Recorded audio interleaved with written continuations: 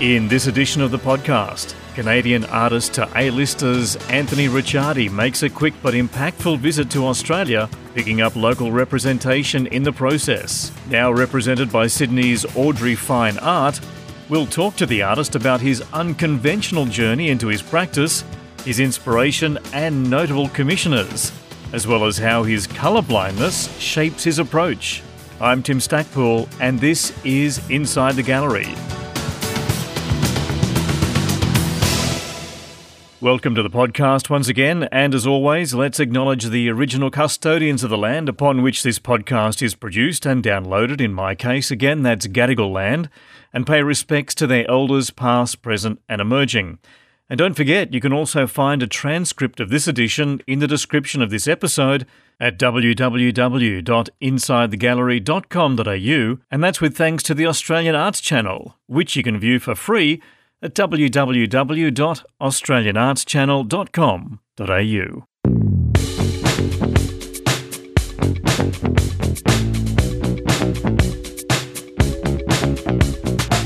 Canadian contemporary artist Anthony Ricciardi has made a big impact these past 10 years or so, with his collections being showcased globally in major cities around the world, such as New York, Los Angeles, Miami, Manchester, Montreal, Sao Paulo, and now in Sydney, thanks to AUDREY Fine Art. He's also curated large-scale artwork and clothing for notable celebrities such as Demi Lovato, Bad Bunny, Post Malone, Shaquille O'Neal, and many more.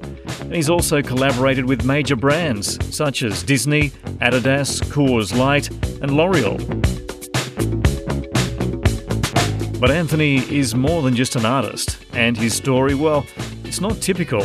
From Canada, he went to Alabama State University on a baseball scholarship and then spent 5 years working as an analyst for an investment fund, but decided to leave the comfort and security of corporate finance to pursue his true passion, that being art. I caught up with Anthony at AUDREY Fine Art Gallery in Sydney, but began by first asking the AUDREY gallerist Louise Riley how it was that Anthony first came to the gallery's attention. It actually wasn't me. It was my business partner, who is also my son, Josh. So Josh is always listening to podcasts. He's always, he's very entrepreneurial. Like, he wants to know what's going on in the international market. He's really embracing art. And he was listening to this podcast with a guy by the name of Brad Lee. And that person was interviewing Anthony Ricciardi. And the connection started right there. And Josh came to me and he said, "You need to listen to this guy." And then I said, "Well, go find him, go seek and search." And then the next thing, they were chatting, and their first connection was a FaceTime 2 hours later. I said to Josh, "How did that go?" And he said, "Well, it seemed to go really well." And within months, Anthony was in Sydney, Australia. It happened so quickly, and for them to pull it together the way that they did, it was extraordinary. This actually goes to the point of how important it is to have other people in your business as a gallerist. Could you have perhaps missed the work of Anthony had you been working in the gallery on your own? Without a doubt. And that's the age difference with Josh and I. So Josh is in his early 30s, so he's looking at different things that I wouldn't necessarily have thought of. And he's so proactive in a different sense. So my background is marketing and strategic planning and branding, and that social media side wasn't a part of what I was doing when I was in the media. So Josh, the benefits are extraordinary. So you have somebody else working with you, you can bounce off each other. It just makes a huge difference. And what Josh was doing with this business, he's taking it to another level that I don't have the expertise in. And that comes to social interaction and social media and youth, really. Anthony, it must have been a fairly compelling conversation to get you here so quickly. Yeah, for sure. I've spoken to many galleries in the past, and I've always represented myself, based in Toronto, Canada. So I've done the entire market by myself and throughout the US and really throughout the world. And when I spoke to Josh, we just connected. And I understood that we had a similar vision, and maybe it did help that we were similar in age, just an understanding of the market that we want to approach. And I said, let's do this. And then I really believed and trusted that we can execute this in the short amount of time that we are brainstorming. Like, this could have been something we continued to push off for months. We said, let's do this now, like while we can. And we both believed in each other to be able to execute it. And then with the help of the gallery and Audrey and everybody, we were able to do it. So it's been fantastic. Winding back the clock a little bit, talking about your background, I mean, much is made of your history outside of art. Is that something that is part of your being and part of your purpose, or is it a history that at some point you're going to need to shake off? No, I'm so grateful for the history and the background that I've gone through with regards to, I went to school in Alabama in the U.S. on a baseball scholarship. So there's all these different elements, like the teamwork and leadership that I learned in baseball was able to carry over to my finance career. And I went into finance for 5 years because, growing up, no one said become an artist. That was a viable career. So being in finance, I then took those leadership skills and hard work skills that I learned in baseball and applied into finance. And then with the finance and baseball, I'm using all of those skills in my day-to-day art career because I'm using the finance, business development, entrepreneurial in my art, but also like the hard work, the dedication, the amount of hours it takes to execute something from baseball, I use in my art. So I'm very grateful, and I hope that I continue to grow on that story for sure. Something else which is always made mention of is your colour blindness. Now, is that actually a hallmark of what you create, or is it just another thing? Initially, it was something that I was afraid to speak about out loud. I didn't think people were like, well, what do you mean, you're colorblind? Well, you can't see colors, like you can't make pretty art.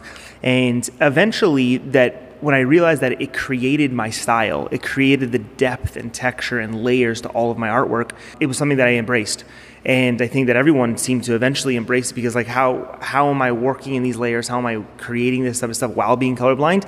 It was just a talking point of overcoming a form of adversity. And so it's definitely ingrained in everything that I do now. Initially, definitely wasn't meant to be that way, but I think it's been a good part of the story. In terms of that colour blindness, let me just investigate that a little bit more. Do you look at it when you're creating something and think, this is how somebody else is going to see this? Can you read into your work for someone who's not colorblind? Is that possible? Have you developed that? It's a great question. Early in my career, I would be making paintings and I would add blue in the left corner and yellow in the right corner, and then all of a sudden it would become muddy brown and I wouldn't see it convert until my wife or my dad or someone who saw the painting would be like, did you mean to put this ugly brown in the middle of the painting? I'm like, wait, what are you talking about? I put blue and yellow. And so what ended up happening is I just had to work a lot slower. And not only slower, but just more methodical through the process. So I would add the color and then let it fully dry. So I think that I understand what the end result is going to be like, but there still is variations throughout paintings that have small fades and some color changes that I don't see. And I think that's the beauty of it, because colors are changing in a way that aren't typical, and I think that's what makes different things pop in my art. But I do rely heavily on my wife and people around me to just guide me if I'm trying to work a little fast. Yeah. It kind of opens up a different story of objectiveness, because you have to be objective through somebody else's eyes in a way. Has that been difficult? No, I don't think so. I think that like the process and the passion that I put into my artwork is absent of color, because even if I'm doing a black and white painting, which I can perfectly see, I'm putting the same amount of passion.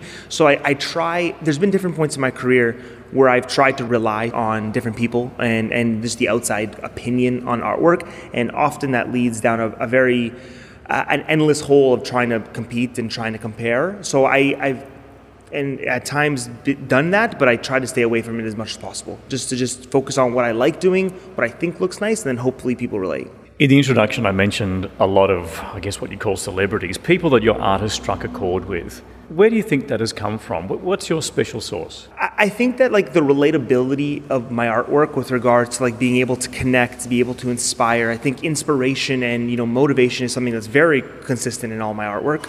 And I think that people relate to that. And then the second layer is, can I create something that's beautiful and people want to see? So not only inspire by text, but also have like the texture, the depths, the imagery that also inspires. I think that's very, very important. And then I just think that we spoke about how I got to Sydney was through social media, through podcasting, is that I've been very, very proactive in trying to get on podcasts like this and trying to speak and tell my story and continue to relay the word, because I believe that like the more eyeballs, the more chances of, and the more ears, the more chances of potentially someone liking a painting. And I think that's the main way that I got to the celebrities, to the locations that I've been able to do, is just by consistently putting things out into the world. And then I just believe it's a numbers game. The more we put out, the more chance it has to come back. So are you creating work for yourself? Often on the podcast, we've spoken to other artists who feel compelled to create a work and can't rest until they do it. But are you creating work for others, or are you satisfying a hunger that won't let you go inside yourself? It's a great question. I've always had my own gallery, so I'm always creating for myself. But in saying that, about 30 to almost 40% now of my artwork is custom commissioned. So I look at it as two very different things. The work that I create for the gallery, the work that I created for this gallery is 100% from my heart. There was no intention of an end user, an end wall, or anything. It was like, I loved making this painting, so I'm going to make it. The second step is custom commissions, and custom commissions really work with something that has a spin of my art. So like they have to reference my art. I'm not going to do anything that's outside of my realm. I'm not good at landscapes. I'm not good at cityscapes. I'm not good at a few different things, and I'm very aware of that. So if someone wants that, I'm not the best fit. But if it's in my realm of work, and I'm not going to go, I never do anything too political, too religious, too anything that's outside of my spectrum. But if I can stay within my lane, I'm happy to create something custom, to be inspired by their views, the client's views, the investor's views, whatever it may be. I'm inspired by them and then translate it into my artwork. So it's still about 30% of my work is done that way. The rest of it's just sheer out of my own passion. All of your work looks good on a wall. Do you think much of it has been born out of perhaps an inspiration taken from street art, or dare I say graffiti as well? Yeah, graffiti is an undertone to a lot of my paintings, and I've done a lot of large-scale buildings that would be classified as graffiti. Never illegally. I just never grew up that way doing that. I know a lot of artists that do it. I've always been commissioned to do it. So I definitely take that street style, the graffiti style, into the base layers of my work, and I think that's what gives it the little bit of an edge. Even if I'm doing something as beautiful as like some hearts and flowers, there's like a drip, there's a splash that's very raw. So I think that the combination of both things is what makes it that very unique spin, where it's not just street graffiti, it's not just classical art, it's like a good mix. Louise, how much convincing did it take after Josh showed you this work? Did it ring a chord with you straight away, or did you have to ponder over it for a while? I pondered for a little while. It's very different to the art I'm seeing hanging in your gallery right now. Absolutely, yeah. But what we try to do is and that's the benefit again that I'll go back to, the Joshua and the market that Josh was chasing in comparison to mine. So I'm like this artwork that's hanging right now. This is very classic art. He's a landscape artist, but I mean he does the beautiful boats, and what I look for is what I know is going to sell, and what I think is going to appeal to the market. So my feedback to Josh was, okay, sometimes when you're looking at art on a computer screen, it doesn't sell it. When you see something in real life, you see those layers and you see the depth and you see the splashes and you see the crystals, and it comes to life. So with Anthony's work, I said to Joshua, I'm going to let you go. This is your decision. You work it. This is your call. Off you go. And when the pieces arrived, and that's always exciting when you get this big tube with all the canvases rolled in it, it's like a Christmas present. So Josh and I were both here at the time, and we opened them up, and honestly, we just went, wow, like they popped. And again, I mean, you didn't see that in a picture on a screen. And it was extraordinary. We had such a tight time frame on this one. We literally had to quickly have a look at it and admire it and get a feel for it. And then we rolled it back up. Josh took it and he took it to our framer. And we had to have it all stretched that day. So I think there was 14 pieces. It was 14 pieces? Yeah. So they had 4 people working on it. And Josh had to go pick it up that afternoon. And that evening, throughout that night, into the early hours of the morning, it was hanging. And we walked into the gallery the next day, and I'm not exaggerating, it was sparkling. Because the thing with Anthony's work is that the different angles that you are looking at it creates a different vision. So because of the layers, and then there's this, I keep calling it a sparkle, but it's like a cut glass. And then that's correct, isn't it? Diamond dust. So you can look at it straight ahead, and it's shimmering at you. But if you look at it from the side, it's like looking at a diamond. There's just certain angles on that painting that sparkle. Like, it takes your breath away. And again, until you see it, I don't think there's been too many people that have come into the gallery throughout that exhibition who were interested in a piece that didn't buy that piece. So the art sells itself. But again, it's one of those things that you have to look at it and experience it. It's the perfect sale. Anthony, I know it's about the finished work, but Louise has just mentioned a certain technique there. Is it regarding the glass or the diamond dust? Can you just expand on that a bit? Yeah, for sure. So I have a lot of different finishes. The diamond dust is referring to a finish that I will use on my paintings. So I do a lot of like resin finishes, and diamond dust is a form of shredded, very, very finely shredded glass that I will apply with like a gel medium onto the top of paintings. But I also do a lot of mixing it in my acrylics, and then I'll spread it. So then when I'm painting, the paint actually sparkles. It's not a very strong sparkle, but as you mentioned, as you walk by, as the light hits it at a different angle, you'll see sparkle come through. So the goal is that at different times of the day, when you're looking at this painting, it looks a little different. And I think that's the beauty that, 2, 3, 4 years after someone purchased the painting, they're messaging me like, I saw the painting in a new light today. Wow. And like, that's my goal. And so that specific thing it's called diamond dust. It's a well-known finish to paintings, but I've been able to use it in a very unique way. Talking about technique, and I think this is specific to modern art, is so many people who look at the art have a great interest in the technique that was used, rather than just seeing the art for the value that it is. What's your take on that, on people who want to dissect how you did the work, rather than just appreciating the completed work? Yeah.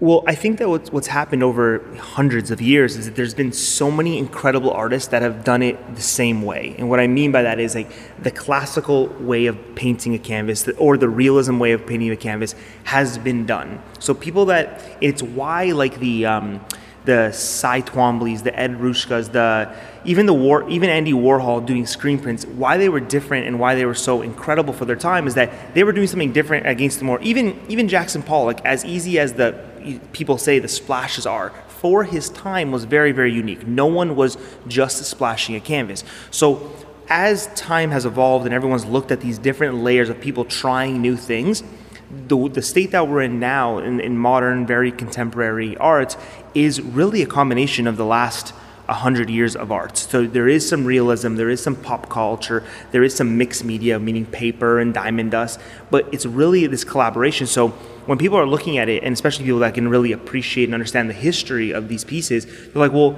I see a little Pollock, I see some Basquiat, I see some Cy Twombly, and then the list goes on, because you're literally, us as modern artists are subconsciously taking pieces of the last 60, 70 years. So I think that's why there's such an interest in the process and the technique, is because it's different. Really, it's really, there's not one way to pinpoint how a painting is created. It's such a combination of so many years.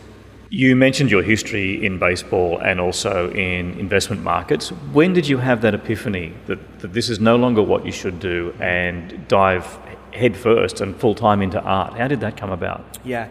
So my whole life I had a passion. My uncle was an artist, but transparently, he never really did well as an artist. Like, and we was very honest with that throughout my whole entire life. Like, it was a very classic starving artist story. And so growing up, it was like, do it as a passion. And I painted throughout my entire life. But what ended up happening when I was working in finance, and nights and weekends, I started to paint more.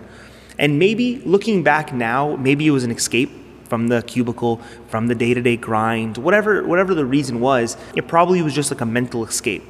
But as I continued to do it, I liked it more and more. And then my entrepreneurial sense said, like, let's just start reaching out to like architects, interior designers, I was definitely reaching out to galleries, but no gallery would talk to me. Like, who are you? Like, you've never even done a painting, like, at scale. So, but interior decorators, and architects started listening. They're like, hey, well, your art's affordable, especially at the time. Like, we can put your art up here and there. And small opportunities started to come up. Like, oh, like, do a painting here. Oh, do a mural here. And those started to snowball. And when I say snowball, it was a 5.5 year process of like all these little opportunities starting to stack. And the exact tipping point was a mural in New York City. I'm from Toronto, but it was a mural in New York City that came, and I had already done a bunch of murals at this point, very small and not for a lot of money. But this mural came together, and it was like, hey, we need you to do this mural. And And I remember going to my boss in finance, and he was an incredible gentleman, and I respect him, but he's like, I had to take a week off work, and I had the vacation hours, but he's like, really, to do art? Come on. And I was like, oh, he's right. He's like, you're not an artist. And I'm like, he's right, I'm not. It's like, how am I going to take off a week of work to go paint? And I said no to the mural, and a month later, exactly, they called me back and said, the artist we hired did not show up. We need this done before our opening. You have to come. And it was a Tuesday night. I'm like, that is a sign. And I was like, I would never, it was the worst timing in my life. I was getting married that next weekend. I was closing on my first house the next day. It was the worst timing that I could have ever done this. And I said, well, if I'm ever going to do something crazy, like quit my job and become an artist, I'm going to do it now while everything is changing. And I ended up taking that mural. I went down. It was only for, everyone asks me, especially now looking back, like, oh, it must have been so much. It was like $2,000. It was definitely not my salary at my finance career. So I took that opportunity and I just never looked back. And thinking back, like my boss and the investment fund that I worked with was super supportive because I went all in and they knew that. They ended up hiring me for they bought a bunch of paintings. I did murals for them. But it was funny, like when I can tell I was halfway in, they were like, do you really need this? And I was like, you're right. But when I said I'm going 100%, everyone around me supported. And that even goes to my parents and, significant others and everyone around me. It was like, as I talked about this, they're like, really? Like, are you sure? Because they're looking out for your best interest. Like, historically, artwork is not something that's sustainable. But they're like, well, if you're going to go all in, then we're going to support you. So my support system around me, and that's from everyone that I've worked with, to my friends, the family, has been incredible. So I'm so grateful for that. Having not come through perhaps the traditional art path, do you think that's one of the reasons why you've enjoyed the success, because you've been able to look at it from a different angle? 100%. I've had the honor of being able to speak to some of the graduating classes, some of the top art schools in Toronto, which is a very funny circle where I didn't go to art school. And I mentor a lot of young artists that reach out to me, specifically in the Toronto market. And the biggest takeaway from all of them is not one of them, for whatever reason, is being taught the business side of it. They're taught the gallery side of it, meaning paint in your little studio and then try to get it into a gallery. That on its own is not sustainable. What I mean by that is if I just reached out to Audrey and I said, I want to come in your gallery, and I had not done anything else before, tons of galleries, murals around the world, stuff, that have been like, well, you're just another artist. And my art could have been the most fantastic in the world. And that's the big thing that I learned with art students and thing is that there's people creating fantastic artwork but have no depth to their story, not only as an individual, but even to their artwork. They haven't tried things. They haven't done hundreds of paintings and systems and trying different things. So I think that's the biggest takeaway for me, is that I'm so lucky that I didn't go to art school, because I learned real world, I learned business, I learned leadership from outside the artwork, and then I applied it into the art world. And that's why I'm sort of working at it backwards now. And after now 6.5 years, I'm starting to go into the gallery system with an understanding that we both have a common goal. It's not me just being like, I need the gallery, because I'm selling things on my own. So having a gallery also that's why we're able to come to Australia and do well right away, is because we both have a common goal and we've both been doing this. So you have two like-minded things, not like an artist coming up from art school is just like, my art's good. Well, everyone's art's good, and art is subjective, and it's all based on the viewer. So if I create a platform, which what I'm trying and what I'm doing, and then the gallery as a platform, the combination of two of those things is beautiful. So I think that not having a fine art background has truly helped on the business side of things. Learning as you go, can you identify any points that changed the evolution of your art when you thought, hey, this is not working, I've got to change something? Are there any of those hallmarks in your history? For sure. We touched upon it earlier about creating for other people. And there was a time, this is maybe 2.5, just pre-COVID, a couple years ago, that I was creating artwork for what I thought was going to sell. And I remember very specifically creating a body of work, maybe 30 pieces, like not a small amount. And they sat in my gallery for about 2 weeks, and I had next to no offers or even comments. And going into this collection, I would have said, oh, this is going to fly off the wall. And I realized that I was creating something that I thought people would have liked. And immediately, I actually moved my gallery to a by appointment only for those 2 months, specifically because I needed to recreate everything in there. It's because I had no artwork. I went back to doing paintings that I believed in and that I liked, and the things that I was inspired by. And a short month after that, almost all of those pieces went, because it was just, there's more connection in the truth of the art, not just trying to do things to appeal the masses. And then you'll never appeal the masses. And that was one big thing I learned about being in my own gallery and being in galleries, that someone will walk in, you'll get 96 people walk into the gallery and they'll say, this is fantastic. And then you'll get 4 that say, this is the worst art I've ever seen in my life. And those 4 stand out so much. And I was letting that eat me up. And I was like, well, no, if I'm just doing this for myself, those 4 will never bother me. Or 10 or 100, whatever it is, they'll never bother me if I do it for myself. So that was a big point for me. One of the greatest evolutions in art availability, of course, is the rise of the internet. And Louise mentioned earlier about how she had difficulty connecting with your art because she only saw it online. However, I mean, you've used it as a terrific tool. That's probably the reason why you're here today, albeit, I guess, through originally a podcast. Do you think there's a generational reason for that, or do you think you've been a little bit more savvy in using the online opportunity? Yeah, I even think just with that podcast, I got to that gentleman that we mentioned through social media, through a direct message on Instagram.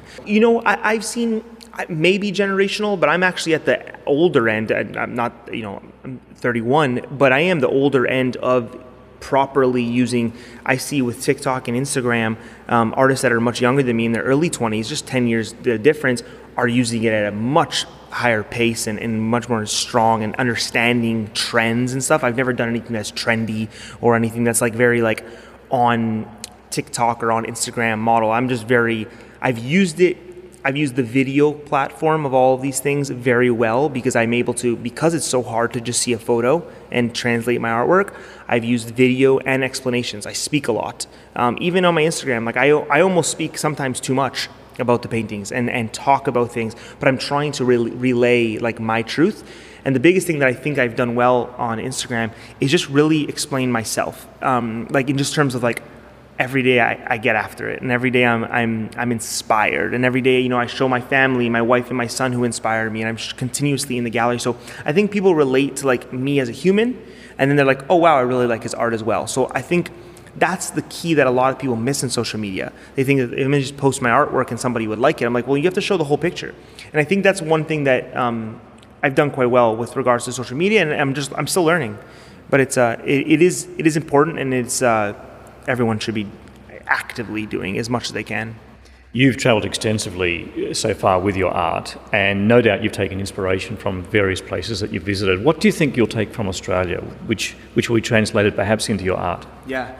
Oh my gosh, it's been I've only been here just over a week, but it's been an absolutely fantastic trip. And so much, just really, the bigger thing about, specifically, I've found that Sydney and Australia and everyone that I've met is very similar to Toronto. It's extremely nice. The weather's better, and that's one thing for sure. But we've had incredible food and everything. But what this really taught me is that even, if we literally look geographically, the other side of the world, the appreciation for certain pieces, certain things is very similar to home, is very similar to when I'm in LA, very similar to Europe. So what the biggest takeaway for me was almost solidifying that, like, the truth is really what comes through the artwork. And it was more about not only landscape, because I don't do, although the landscapes here are absolutely fantastic, I got to go see all the sites, and I got to play tourists for a couple of days, which is great. Because I don't do landscape art, I'm able to take the inspiration, like the grandness of these things, the opera house, all these different things, the water. I'm able to take how beautiful Bondi Beach was. I'm able to take like the grandness and like the allure of wow, and bring that back into my art and continue to go. And I think that's the biggest thing I'll take away, is just like understanding that my art is relatable at a global scale, and then this even takes it one level further. And I know if I keep doing what I believe in and what I love, it'll keep translating that way. Before we wrap up and talk about your relationship with gallerists like Louise, just in terms of the business of commissioning, what's your preferred process when it comes to that? Whether a person who's commissioning your work is a member of the general member of the public, or perhaps someone with a bit of a higher profile. Mm-hmm. Yeah, no, it usually starts with an individual liking a specific painting, a specific, like in my collection, whether available or unavailable, like whether it's sold. And then commissions usually are based off size, because it's usually like, well, we have a commission that we're going to be working on through AUDREY, that they love this certain painting, but it was just too small. So, or sometimes it's too big. So a lot of the time I'm dealing with size and scale to fit a room specifically. And because I can never recreate a painting one for one, but I can take inspiration from that painting. So the commission process for me usually works with figuring out what type of piece they like, whether it's darker tones, whether it's super bright, whether it's flowers or hearts. Everything always has a heart, but like whether it's like one style of my painting. So we get through that. Then second is being inspired by everything they're inspired by. So usually I tell them to send me a bunch of poems, quotes, writings, anything that inspires them. So I take that and then I'll find a way to work it into the piece. And then that's usually what I do. And then from the rest of it, I'll just run with it. And I'll have to be inspired by it and have to create. But I like taking inspiration from, or like collaborating inspiration to create a piece. It's a really fun process. And just to wrap up, obviously this is a terrific situation when a gallerist gets in touch with you wanting to represent you. Is that very successful for you now if you actually make the approach? I historically, like throughout the years, or especially early in my career, I reached out to a lot of galleries, and I got turned down by 100%. And I think that's why I was so turned off by the gallery model. Mainly because I was just young, and there should have been no reason that they were going to represent me. And it's why I vowed to like grow myself as an individual first, and then they'll come. And I've been approached now over the last 18 months, let's say. 6 or 7 different galleries that have approached me. I'm working with another one. It's a dealer gallery in New York, a private one. But I think that the main thing is, of course, this approach is better as an artist, of course, right, for everyone involved, because there's definitely a drive there. But reaching out, I don't know if I'm ever going to reach out. I'm not sure. I think that because I have my system in Toronto of my own, if I can have a few hubs like this around the world, that would be a dream. And I'll just keep moving this way. And Louise, what's your take on that? Is it difficult to get people like Anthony across the line?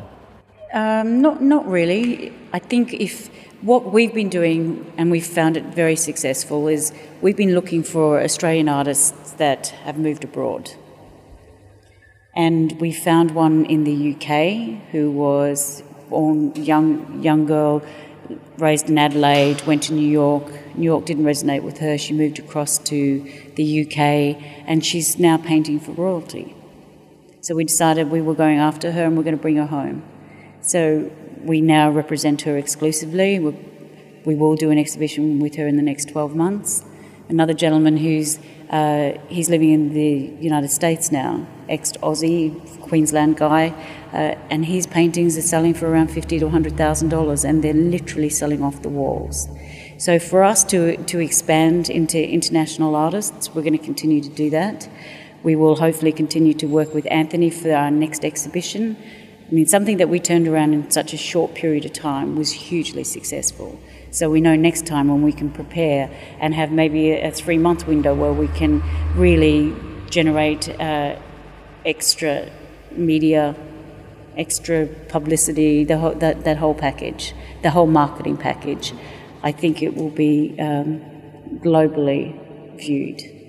And in terms of Audrey, has Anthony's presence here now prized the door open to perhaps a different style of art compared to what we've seen you carry in the past? Definitely. Absolutely.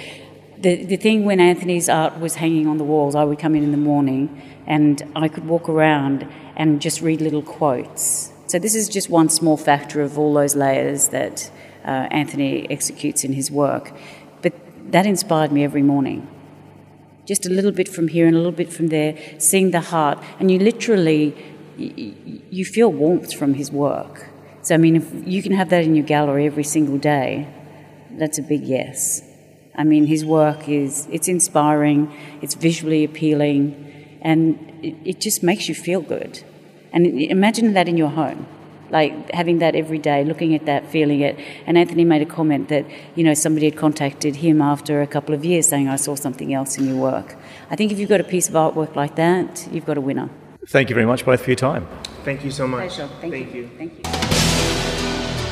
That's Canadian artist Anthony Ricciardi on a quick visit to Sydney, speaking there along with Audrey fine art gallerist Louise Riley. And if you're in Sydney, you'll find the gallery in Pyrmont on Harris Street. But otherwise, you can head to the gallery's website at audreyfineart.com.au.